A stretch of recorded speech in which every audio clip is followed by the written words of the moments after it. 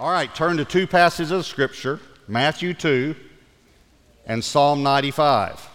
Matthew chapter 2 and Psalm 95. We'll start in Matthew 2, and we'll read a verse, and then we'll go to Psalm 95, and we'll read several verses later in the message from there.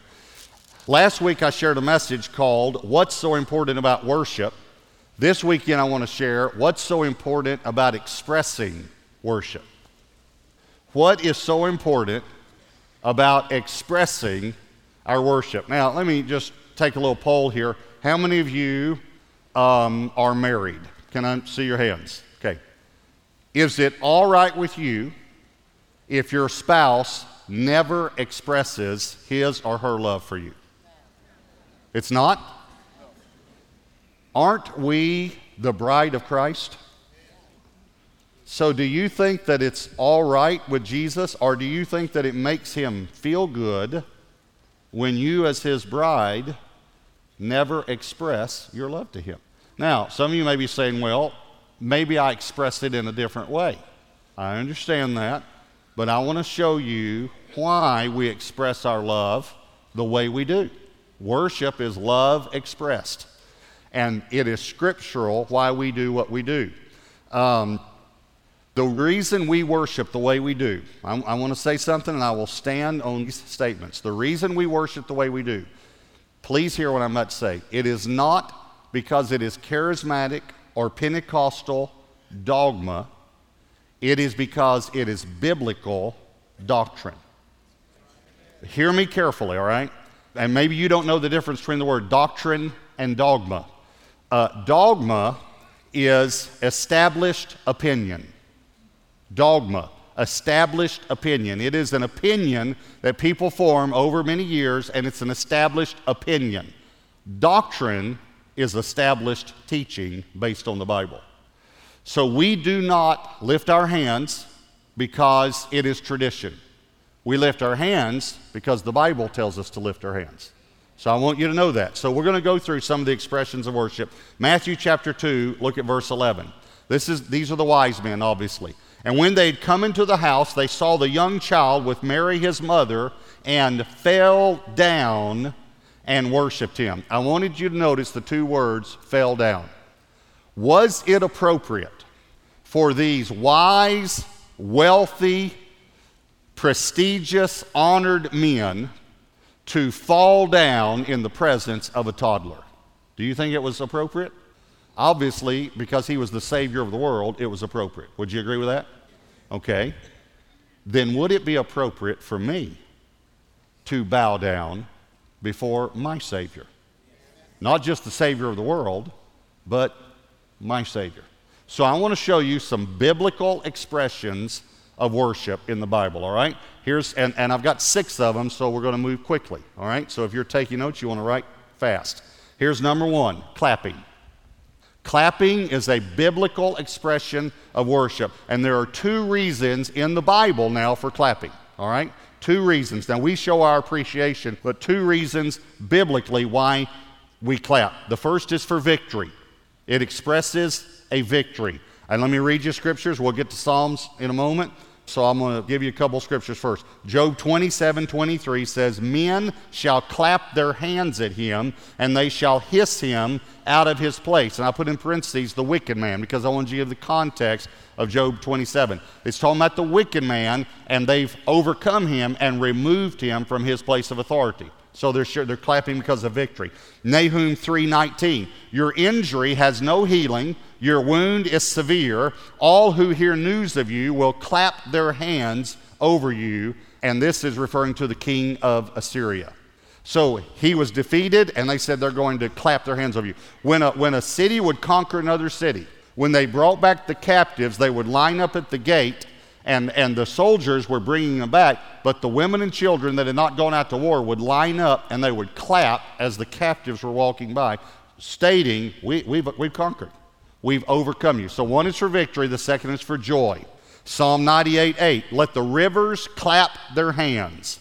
Let the hills be joyful together before the Lord. Isaiah 55:12, for you shall go out with joy and be led out with peace. The mountains and the hills shall break forth into singing before you, and all the trees of the field shall clap their hands. Listen, when we clap our hands, very simple, we're expressing joy to the Lord and victory over the enemy.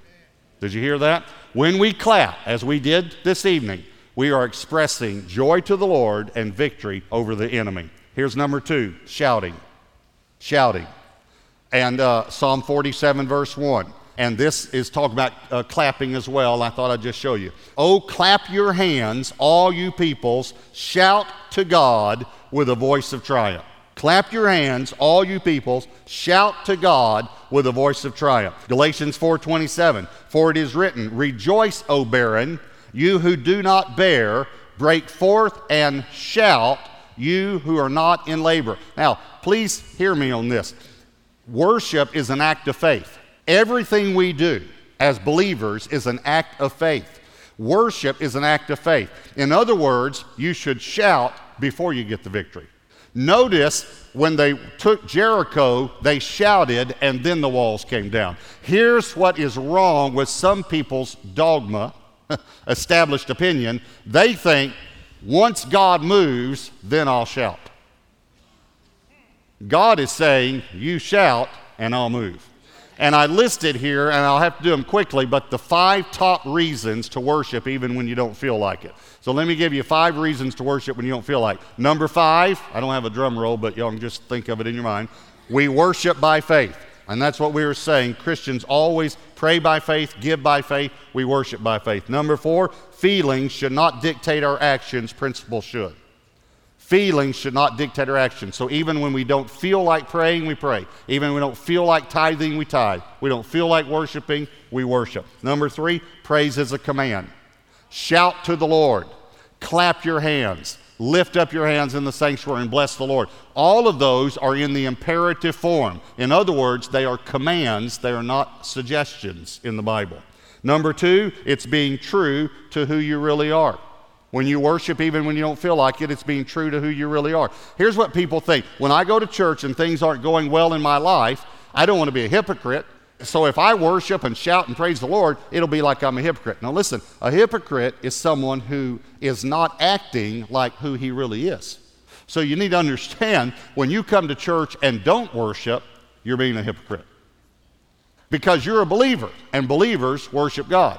So when we come to church and worship, here's the number 1 reason to worship even when we don't feel like it. He is worthy. He's worthy. No matter what else happened, he's worthy. All right, so now we talked about clapping and shouting. Here's number 3, singing. This is a biblical expression of worship. And by the way, I want to remind you that we're married to Jesus. We should express our love. In a marriage, you express your feelings. I can remember one time, just to give you it's pretty humorous what happened. Debbie was seated on the front row. I was seated on the platform. It was back when we used to sit on the platform. And it was during the announcements, and she looked up to me, and I caught her eye, and she went like that, just expressing. And so I went, and the lady behind her looked shocked. And I actually left the platform and went and explained to the lady that it was not directed toward her. Okay. Singing, Psalm 95. Everyone in Psalm 95 now? I ask you to turn to that. Look at Psalm 95, verse 1. Oh, come and let us sing to the Lord. Let us shout joyfully to the rock of our salvation. They're shouting in, but let us sing.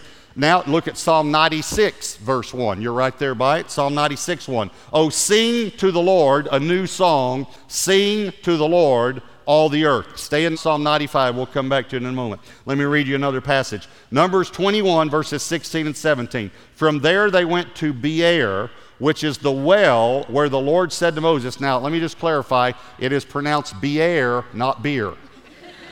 Do not say that there's a well in the Bible that's full of beer. Okay, so Beer, which is the well where the Lord said to Moses, gather the people together and I will give them water. And by the way, it was a dry well. Then Israel sang this song, spring up, O well, all of you sing to it. Here, you know what God said? Hey, here's a dry well. If you'll sing and worship, the well will spring up. Now, I want to ask you, a while ago, he said to the barren woman, sing. Sing before you have the child. Sing before the well springs up. Do you have any barren or dry places in your life? Some of you should be singing over your business. And you're thinking, well, if my business would flourish, I'll sing. Listen to me, if you'll sing, it'll flourish. This is the principle all through Scripture. Do you realize on the cross, they said to Jesus, come down that we may see and believe. Here's what Jesus was thinking, believe and you'll see. It's opposite. It always starts first by singing. In 2 Chronicles, they went out to war. David said, God, what do we do? We have many, many nations gathered against us. Give me your plan. And here's what God said. He said, get the singers and put them on the front lines. And when you go out tomorrow, have the singers sing. Now, I don't know how the singers felt about that personally, but they did it. They started singing, walking toward the enemy. God caused a spirit of confusion, and the enemy turned and killed themselves. And when Israel walked up, there was all the silver and the gold and all the spoils and all the dead armies. Would it be okay with you if God caused confusion in the camp of the enemy and you just walked? Okay. But how did he do it? He did it because they worshiped him first. And they expressed. I'm not trying to say to you, if you're not as expressive as other people, I'm trying to get you to be someone you're not. I'm not trying to do that, okay? But I've seen some of you watch a sporting event on television. And it doesn't hold water that you're not an expressive person. I've seen you clap, and I've seen you shout. And we do that for different things like that. But all of a sudden, it's like, well, Pastor Robert, I'm worshiping God in my heart. Well, I'm glad you're worshiping God in your heart. But we're three parts, spirit, soul, and body. Amen. Many theologians believe that our spirit refers to our heart. But could you not worship God in your soul and your body also? Yes. Is not God not worthy of all of you worshiping him? Here's number 4, bowing and kneeling. These are biblical expressions of worship. Bowing and kneeling. Psalm 95 again, verse 6. Oh, come, let us worship and bow down. Let us kneel before the Lord our Maker. Let us worship and bow down. Let us kneel before the Lord our Maker. Now, let me tell you the difference between bowing and kneeling. Bowing represents submission. When you bow before someone, you are submitting to that person, and listen, whether willingly or unwillingly. There's going to come a day that every knee will bow. Every atheist will bow and confess that Jesus Christ is Lord. Every knee will bow. So it represents kneeling. As a matter of fact, that's what the wise men did. They knelt before a toddler, and they were submitting to the authority of the Lord Jesus Christ as a toddler. Okay. Do you realize that Satan wanted Jesus to do this? Matthew 4:9 says, and he said to him, all these things I will give you if you will, now watch this, fall down and worship me. If you will kneel before me, fall down. It wasn't enough that Satan wanted Jesus to worship him. Listen, he wanted Jesus to express his worship. Because even Satan knows true worship is always expressed. It's always expressed. Okay, so bowing represents submission. Kneeling represents honor. You could also put adoration, but honor. You bow for submission. Kneel is for honor. I was doing a teaching similar to this one time in a class, a small class on worship. And I just said that bowing represented submission. Kneeling represents honor. And I said, why does a man kneel when he proposes? And a lady on the front row said, to submit to the woman. And I said, no, that comes after the marriage. But anyway, no, he's kneeling to honor her. It is to honor. Great question I have for you. Why not honor Jesus? Why not honor him? All right, here's number 5, lifting hands. Now, I actually asked someone who's been a believer for a very long time, and the reason I'm doing this is because I want you to understand why we do these things, that they're in the Bible and what they represent in the Bible, all right? But I asked someone, I said, what does lifting your hands represent? And it was a good answer. It's the answer I thought that she would say. and this is what she said. She said, surrender. That's what we think lifting hands represents. Scripturally, that's not what it represents, but culturally it is for us. But let me just ask you something. What would be wrong with lifting your hands, surrendering to God? There's nothing wrong with that. A friend of mine told me, he said, there's a church that is a traditional church, but the pastor listens to you, and they've been singing some Gateway songs now, and they're beginning to move in worship. But the pastor told him, he said, I just can't lift my hands up. He said, people in our church lift their hands. I'm excited about it. Worship, God's doing it. He said, I just can't lift my hands. And this friend of mine said to me, he said, I feel so sorry for the guy because I guess if someone ever holds him up, he's just going to die.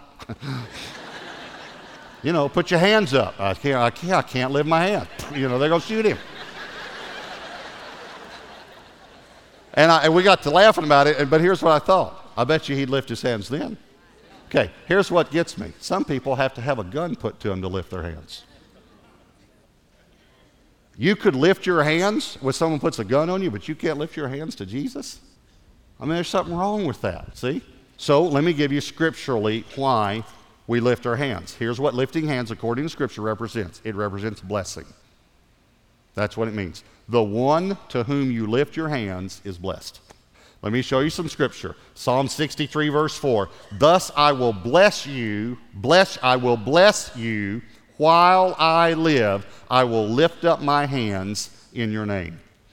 Notice how the Bible says we bless God. And by the way, David says, I will bless you while I live. I have a great question for you. Are you going to bless God while you live? Because you won't have any problem lifting your hands in heaven. Luke 24:50, and he led them out as far as Bethany. This is Jesus. And he lifted his hands and blessed them. Another great question. If Jesus can lift his hands and bless you, why can't you lift your hands and bless him? This is a great message. All right, one more verse. Psalm 134, verse 2. Lift up your hands in the sanctuary and bless the Lord. Now, you can't get any more clear than that. Okay, we just read it in the Bible, right? Okay, hold on. We just read that in the Bible. Did you just read that in the Bible? Did you see that? It's the Bible. Okay, let's bless God. Bless you, Lord. It's okay. You did it at the Dallas Cowboys game. You can do it in church. And praise the Lord that the lockout's over. All right. I asked you a moment ago how many of you are married. How many of you have children or grandchildren? Do you like it when they? Do you think God likes it when his children? Here's the last one, and I'm going to hit it. I know it's going to cause a little controversy. Dancing. Okay, all right. Let me read you some scripture. Psalm 149, verse 3. Let them praise his name with the dance. Psalm 150, verse 4, praise him with the timbrel and dance. And you know what? I'm just going to read all of Psalm 150 because we're talking about it. Verse 1, praise the Lord. Praise God in his sanctuary. It's okay to praise him in church. Praise him in his mighty firmament. Praise him for his mighty acts. Praise him according to his excellent greatness. Praise him with the sound of the trumpet. Praise him with the lute and harp. Praise him with the timbrel and dance. Praise him with stringed instruments and flutes. Praise him with loud cymbals. Praise him with clashing cymbals. Let everything that has breath praise the Lord. Praise the Lord. Praise the Lord. Because he's worthy. All right, one more scripture on this, and we'll wrap it up. Luke 7, verse 31. And the Lord said, to what then shall I liken the men of this generation? And what are they like? They are like children sitting in the marketplace and calling to one another, saying, we played the flute for you, and you did not dance. We mourned to you, and you did not weep. Now, he's speaking to the Jewish people. And what he's saying to them is, you are missing your day of visitation. That's what he's telling them. And he said that in another place. He said, oh, Jerusalem, Jerusalem, how often I've wanted to gather you. You're going to miss your visitation. Here's what he's saying. You didn't rejoice at my birth. Gentiles had to come worship me at my birth. You should have been dancing when I was born. And you're not going to mourn when I die. You're missing it. Now, they weren't missing it simply because Jesus was on the earth at that time. Listen, let me tell you what your day of visitation is. Your day of visitation is when you're alive. David said, while I live, I will bless the Lord. Some of you are missing your day of visitation because you won't dance and you won't clap and you won't sing and you won't shout and you won't bow down and you won't kneel now. And yet Jesus is here. Do you realize that where 2 or 3 are gathered in his name, he's in our midst? Let me tell you about a friend of mine. I have a friend of mine who's a worship leader, and she's from New Zealand, and she just loves the Queen. And she has pictures of the Queen, and she just loves the Queen. And so she tells this story that one time the Queen was coming to New Zealand, and she had to see the Queen, you know. And she goes down there real early, but all these people are already gathered, and she's real short. She couldn't see, but she wanted to see the Queen, but she was short. So she climbed up a sycamore tree for the Queen she wanted to see. But what she did was she kept looking. She ran around from street to street where the Queen would be and trying to find something she climbed up on. She finally saw some trash dumpsters. And she climbed up on top of these trash dumpsters. And when the Queen went by, she clapped, she shouted, she whistled, you know, even though she's a lady, you know, like that. She'd do it, yay! And she jumped up and down on this trash dumpster, you know. Okay, here's what she said. No one turned around and said to her, what are you doing? Do you realize how silly you look on the trash dumpster? The reason no one did that was because they're all looking at the Queen. Now, you realize that during worship, sometimes some of us look at someone else. And we think, why are you doing that? That looks silly. But we should be looking at the King, not looking at someone else. And what she was doing, if the Queen had not been passing by, would have been foolish. But it was the presence of the Queen that validated what she was doing, right? So I have a question for you. What are you going to do when the King passes by? What are you going to do? And you need to quit worrying about other people around you. And you need to look at the King and express your love to him because he's worthy of it. He's worthy. Okay, I want you to bow your heads and close your eyes. And we want to pray for you. If you're going through any difficulty, and remember, I just want to remind you at all the campuses, South Lake, Frisco, North Richland Hills, that during this time, if you don't have to leave, I'm asking you to stay just a few moments, and I'm asking you to enter into worship. And we're going to worship the Lord and create an atmosphere so that he can minister to people who need ministry. And if you need any prayer, you don't have to be from Gateway Church. You don't have to be a member of Gateway Church. Maybe this is your first time here. But if you need any prayer, here's what we're going to do in just a moment. We're going to stand and we're going to worship. And as we worship, we're going to have leaders that come to the front. And if you need prayer for any reason, maybe you've lost a job. Maybe someone in your family's sick. Maybe there's a difficulty in your marriage or your family or with one of your children or in your relationship with God. Maybe you need to give your life to Jesus. You hear people talk about being saved and you don't know what that means. We can help you. We want to pray with you. And I want to say again, this is for all the campuses.